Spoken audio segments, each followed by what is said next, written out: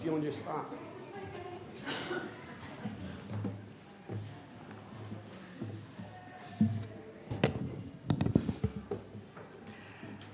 Colossians 3, verses 1 through 4. Put on the new self.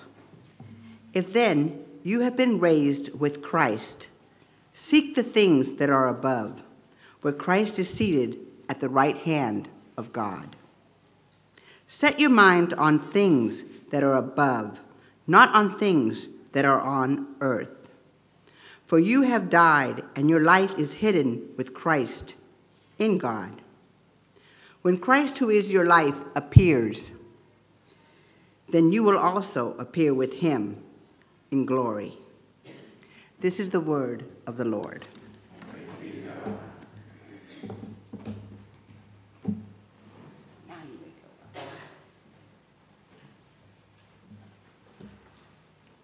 I've never had fist bump between scripture readers before. I like it. Would you pray with me? God, as I am given the opportunity to speak to your people, may my words be useful to your work. May you be with us, and may your Spirit lead us as we look at your text. We pray in Christ's name. Amen. So I want to ask, why do we tell the resurrection story? Why is it so central? Why is it something we keep coming back to? In fact, every other week we observe the Lord's table. Some churches observe it every time they gather. What is so important about this resurrection story? Well, we tell it because we're confident that the story includes us. We can tell it because we believe it not only is true, not only did it happen, but a lot of things are true and a lot of things have happened. A lot of things have even shaped history and shaped culture. But we believe that we are part of the resurrection story. We are part of what happened and is still happening because of the resurrection story. We are somehow participants in Christ's death and his resurrection. So whatever else the Christian faith is, it is the proclamation of what God has done in Christ and what God has done in us. You see, this passage here, set your hearts on things above. Set your hearts on things above. That's very good church language, isn't it?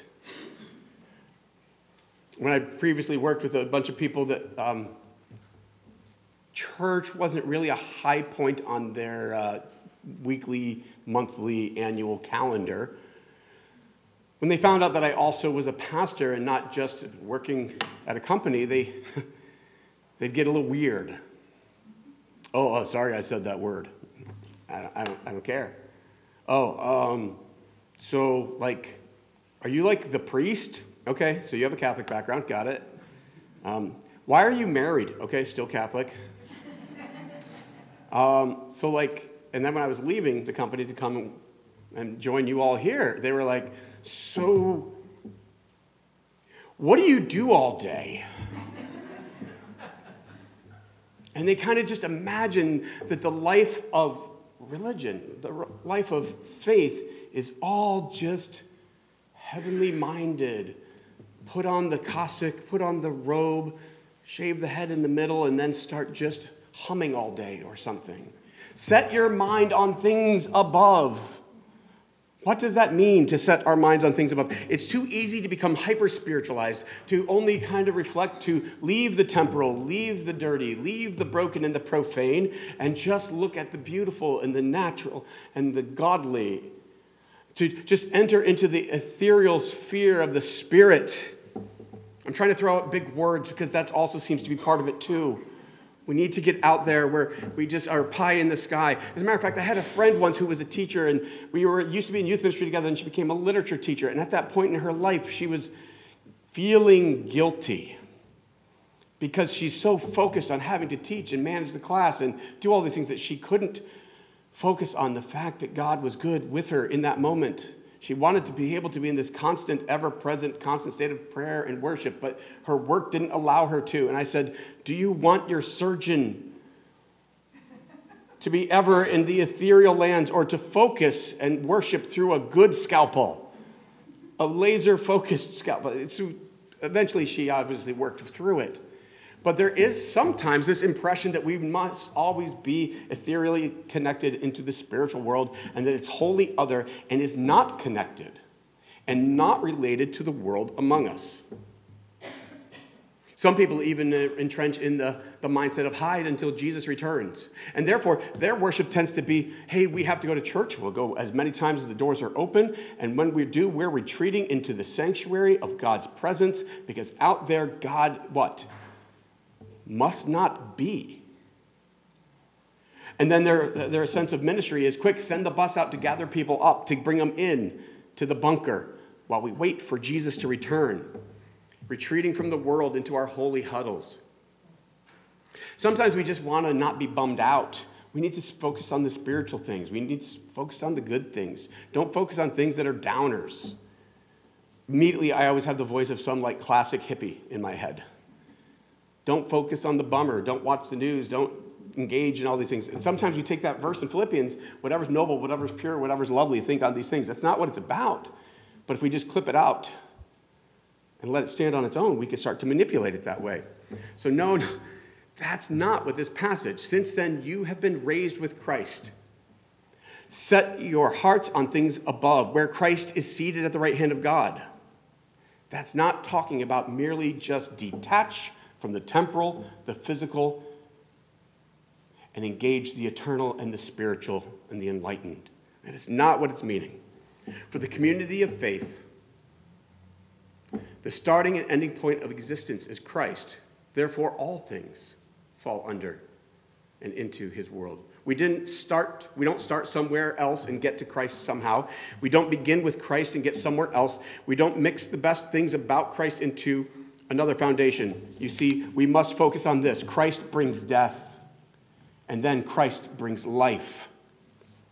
We have died with Christ, and now we live with Christ. This is the basis for the meaning of our life. This is the basis for the patterns of how we then live. You see, in this verse, there's clear imperatives that were set to the believers. There's seek the things that are above and set your mind on Christ. But right in the middle of the two imperatives, seek and set your minds, Paul identifies above. He explains it there. Look at the text. He says, where Christ is seated at the right hand of God. So when we're thinking of above, if we get caught on the word above, we start thinking about the ethereal, where the cherubs and harps are singing lovely melodies. And where never-ending fountains of whatever beverage you like are just constantly flowing.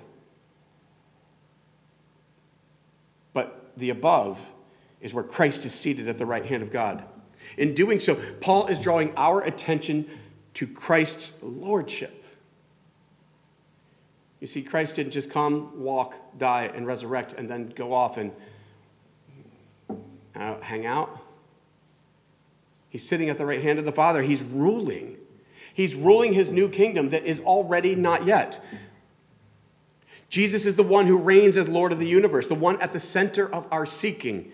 He's none other than the crucified Jesus, the image of God, and he's the one who came to renew life, and he is ruling on behalf of new life. Things above refers to what comes from the true God, the Father and his beloved Son. You see, the point of this passage is that we should give our attention and worship to the true God instead of the pretenders to his throne. Now, what can we mean there? Do we have easily accessed pretenders to the throne of God? We talked about it in our Sunday school class this morning, that the heart is an ever-present and active generator of idols. Have you ever kind of had one of those moments where you realized that you had something that you felt was more important than God? That you had an idol? You can usually find it because you don't look at it and think, oh, thank goodness I noticed this. Usually you can identify your idol because it's something you don't want to give up at all costs, and you want to hide and make sure nobody even looks at it. Nobody can touch it. But setting our mind on things above sets us to look to the King who's ruling, who is Lord. This passage in no way suggests a Gnostic or falsely pious faith that leads us to disdain the physical world around us. And that is one thing that sometimes as Christians we are prone to do. We are prone to think this world is going to hell apparently in a handbasket. Have you ever heard people say that? I just want somebody to tell me, somebody will be able to tell me why the handbasket helps and aids said journey to hell. But it's easy for us to create such a dichotomy that everything out there is just all so inherently broken. We just have to avoid it. Don't get it on you. It might stick. Quick, wash the clothes and it'll wash it out. Colossians suggests that the heaven and the earth are in the same situation. Christ came to reconcile all things, whether on earth or in heaven. And he did so by making peace by the blood of his cross, chapter 120. And in his body and flesh by his death, 122. We can't get any more worldly than this, the physical, tangible, bodily bleeding of his death on the cross. That is the ultimate, complete marriage of the worlds of the heavenly and the earthly. He came down and he walked among us. He felt us. He hungered. He thirsted. He was beaten. He knew pain. He knew joy. He wept for friends that were lost. It amazed me that Jesus wept for a friend that was lost, that he was about to resurrect. I am not that mature. I would have been like giddy, like, you guys are going to be so excited. This is going to be really cool. He was focused on the fact that death does not belong in his world. Death is ugly. Death is brokenness, at least the death of the people bearing the image of God. You see, Jesus came and physically tied us together in his body and flesh. Colossians is all about the multidimensional vision that comes from his resurrection. You see yourself as dead. You equally see yourself as alive. That's who we are in Christ, right? In Christ, you died with him. That's what it says in the passage. And your life is hidden. And in Christ, you will be made alive. Because when he returns again, you will be revealed with him in glory. In there is this protection that God provides over us. In the already not yet. A lot of us have been a Christian and we think, okay, God, you said you came and changed and now you're living in my heart and the Spirit is upon me and I don't see the world changing around me. What's Christ's answer to that? Hold on. Hold on. There's a day coming. Hold on.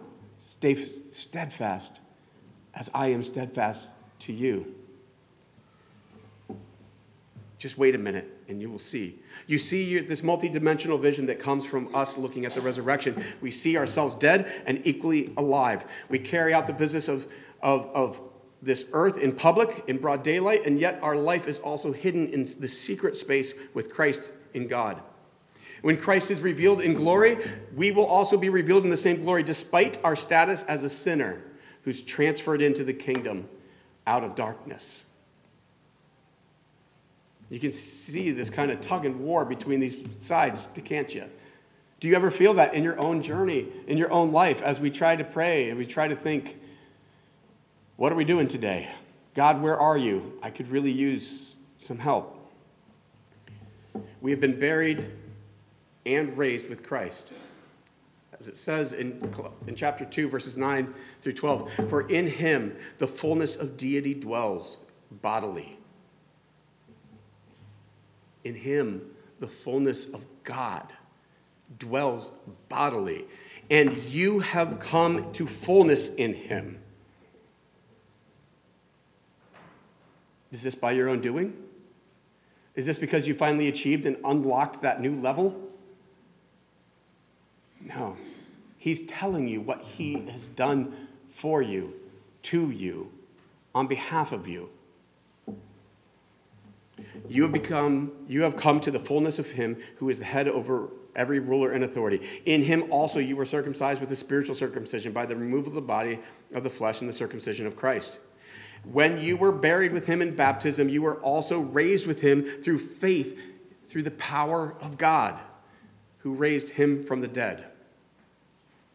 This is what we believe. This is what we anchor our lives around. And this is what we look to the heavens to see and to renew.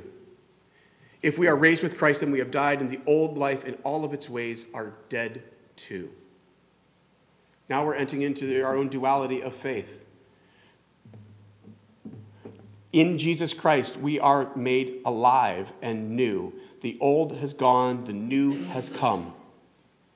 So now we live in this tension-filled way of how we live today in this temporal, every day, in the light life. Of how do we put off the old and put on the new. Some days are better than others, aren't they? Some days we're in new clothes Jesus kind of moment. We're in new life Jesus kind of days. And other days we're just pretty content to just say, I'm good for today. Some days we're in a real bad attitude and we want to regress a little bit, right? Some days we don't want to deal with forgiving people. Some days we don't want to deal with accepting others. Some days we don't want to deal with just the pain and the brokenness that Jesus seems to call us to rush headlong into. If we are raised with Christ, then we have died to the old life and all of its ways. Therefore, we should spend no more time seeking after things that are under the lordship of other rulers of this earth, whether human rulers or human-built kingdoms that seek to rule our lives. No. We should invest into Christ's agendas. We should seek the things that are above, that are about reorienting our allegiances to the lordship of the crucified Christ, so that now Christ's lordship might be known and experienced in this life now. So what does that mean? How do we do this? How do we set our hearts on things above and yet still live in the day-to-day life of this world? Well, what does it look like to have the old-new dichotomy? What does it look like to take off the old life and put on the new life? What does it matter about setting our hearts on things above? Well, let's start with a more cut and dry one. Take a moment. Think of someone that you would probably classify as an enemy. An enemy isn't someone who you don't merely just dislike. An enemy is someone that you believe and know would seek to do you harm. Okay, hopefully you don't have any. But imagine you do. Okay, now we seek above, we look to Jesus. Dear Lord Jesus, you are on your throne. You've changed things. You've brought about a new world, new kingdom. I've got an enemy here. What have I got to do? Oh, are there other options? Who knows what we got to do? Do you know?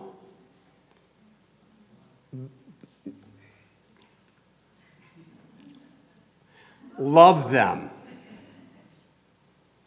How do you love them? Pray for them. And I don't mean the imprecatory ones. God, smite them really fast, preferably with me watching.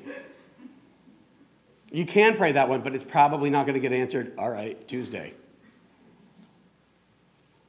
Pray for them. Pray for their blessing. Pray for their restoration. Pray for their livelihood. Pray for their goodness. Why do we do that? Why is focusing on the new life above require us to take a look at our enemies and pray for them? Because now we have to look at them as Jesus sees them. Because we're trying to look at how Jesus sees us, and we're trying to then turn around and reflect that to others. Because we were that enemy of Christ. And then he took us in, and we became sons and daughters. Think about that. Theologically, in the garden, we were image bearers, walking in the garden at peace with God, fully realized to each other, and no harm. But we were creation walking with Creator. And then in Christ, we are joint heirs and sons and daughters. That sounds like a promotion, if you ask me. not merely a restoration. So with our enemies, the before is avoid them, do harm to them first, kind of wish them not well. But in Christ, after putting our hearts on things above, we love them, we pray for them, we seek their good, we seek their restoration when we don't get to hold it against them if they are drawn near to Christ, or even if they're not. And what happens in that, by the way, even if nothing seemingly good happens to them, we are changed. How? Because we're putting off the old and we're now embodying the new. And when we embody the new of the risen Lord Jesus sitting on his throne, we are now going to experience a more Christ-like life, which is the goal of new life. All right, well, let's look at it again. How about neighbor? We did enemy. That's kind of drastic. We don't have that many of them. How about neighbor? What does the old life of neighbor look like? Hang out with the cool ones, right? We all have neighbors that we are drawn towards, and we all have neighbors that we're drawn less towards. Some of us have the personality that is drawn towards no neighbors. Some are drawn towards all. They're the ones that throw the block parties. What do we do with our neighbors? Help them, get involved, check in on them, get connected, develop that kind of web. Well, that's good. Why? Because it's good and it's healthy and it's what we all need. But what's real neighborly love going to do? We seek their good. We seek justice on their behalf, not just on our behalf. Well, that's easy because, you know what? If my neighbor has a need to borrow my lawnmower, that makes my lawn look better because he mowed his lawn. Right? So that's kind of good, right? So in some sense, neighborly love can be the symbiotic back and forth, right? What did Jesus say when he was asked, who's your neighbor, though? Oh, yeah, we have to go there. Our neighbor might even be the Samaritan. Our neighbor might be even the person on the side of the road who's broken down. Our neighbor might be that person who's in the next town over. You know, the town you drive around. That's why the Samaritan was chosen, by the way. We now just call them highways, right? Somebody asked how my drive was. Since, for those who don't know, I live up in just north of Trenton, New Jersey, in Lawrenceville. And so I drive down, and I could take the Beltway around and save like about 10 minutes for $6. But my time is, I'll spend the minutes instead of the dollars. And so I drive through the city, and I love driving through the city. But isn't that what we do? We just build beltways around the places that are difficult. We build highways. If you go and drive through Camden, you don't even have to drive at street level on the highway. They've elevated the highway so that you are above it, so that you don't have to, you can literally pretend Camden does not exist. Does that sound like a Samaritan issue to you? To me? So now Jesus is going to call us to deal with our neighbor. All right, well, let's skip that one. Let's just get to money. The old way is money's good, get more. Money brings you security. Money brings you peace. Money brings you happiness. Money brings you power. Money brings you more money because it really takes money to get money, and then it becomes snowballs of money, and then it becomes that thing where you get to sit in a chair and I don't know who's above you, but somebody's throwing down money. It's really big. I've just seen pictures of it. It looks fun. But what does Jesus tell us about money? Two things. Watch out, it's a trap. Do not be caught up with it. You cannot serve both God and mammon. Secondly, use money as a tool. Be generous with it. Be crazy with it. Because then the world will see me through you because they won't understand why you're being so generous and giving it away, why you're being so shrewd. How do we learn that? By setting our hearts on things above and not trying to get ourselves anchored in this perfect world and hang on to it forever. How about the self? If we got to struggle if Jesus changes how we love our enemies, how we love our neighbors, how we deal with money, and we might as well figure out how we're supposed to look at ourselves. Some of us really come into this day and we go have a pretty low version of ourselves. Some of us think that you're not worth any time or energy. Some of us think that, that God, go deal with someone else because, there's people who are hurting more than I am. Yes, there are. But guess what? God knows you in your hurts today. God knows you in what your aches and pains are. God knows you where your heart is aching or is cold and is shut off. This is my favorite part of every sermon, is just to remind you. And it's never the initial part. It's not even the main part. It's the one that I just want you to know that God sees you today. God knows you by name, and he loves you today as you are, and he will not forsake you. And if you hear nothing else than that today, please hear that you are seen and known and loved by the creator of the universe, and he will not let you go. So don't think so lowly of yourself that you are not worth the attention of God or the neighbors that God's put in your life. Now let's go to the other side. Some of us think that we are a little more entitled than others. Either way, God wants you to know that you are a beloved child of his and that you have been dead through Christ but made alive, and that our lives are now hidden with him. So let's look to him so that we can live in a uniquely different way. In chapter 2 of Colossians, Apostle Paul lays out the practices, the religious practices that are thought to bring all this meaning, but he says are empty. And then right after this passage, he talks about all the different sins, the old life ways that need to be put off and put on the new. The things like immorality, greed, anger, idolatry, rage, malice, lies. We need to replace those because they don't belong in Jesus' new life. And he replaces them with compassion and with kindness and humility and gentleness and patience and forgiveness. Now, I don't know how you want to live, because theoretically, all the second list sounds really good, but for some reason, we still keep being drawn to the other. For some reason, we still keep being drawn that if we just do all the religious sacrifices and ordinances and practices, God's going to pour out his blessing because we've earned it. But we haven't. Because all we need is the risen Lord and be baptized into him through his death and through his resurrection, and to be protected by him until the day that he reveals his life and our life in his glory. So let us fix our eyes on and set our hearts on things above. Let us look to the risen Jesus and ask him today, how should I live, King Jesus? You have a situation with a friend? How should I deal with this, King Jesus? You got a situation at work? How do I work in this environment, King Jesus? How do I deal with this driver on the highway? How do I deal with this family member? How do I deal with my children, King Jesus? Because he's in the process of making all things new. And you have a place in that story. Amen? Father, I just pray that you would be with us as we look to you. We trust that you have come, walked among us, was crucified and rose again, and that you are sitting at the right hand of the Father. So, Lord, we're trying not to focus on the things that are old and decaying and broken, but that we might focus on those things that are new and life-giving, both here and now and forevermore. Help us to walk in these ways. Fill us with your Spirit and give us the courage to step out in faith and follow you. We pray in Christ's name. Amen.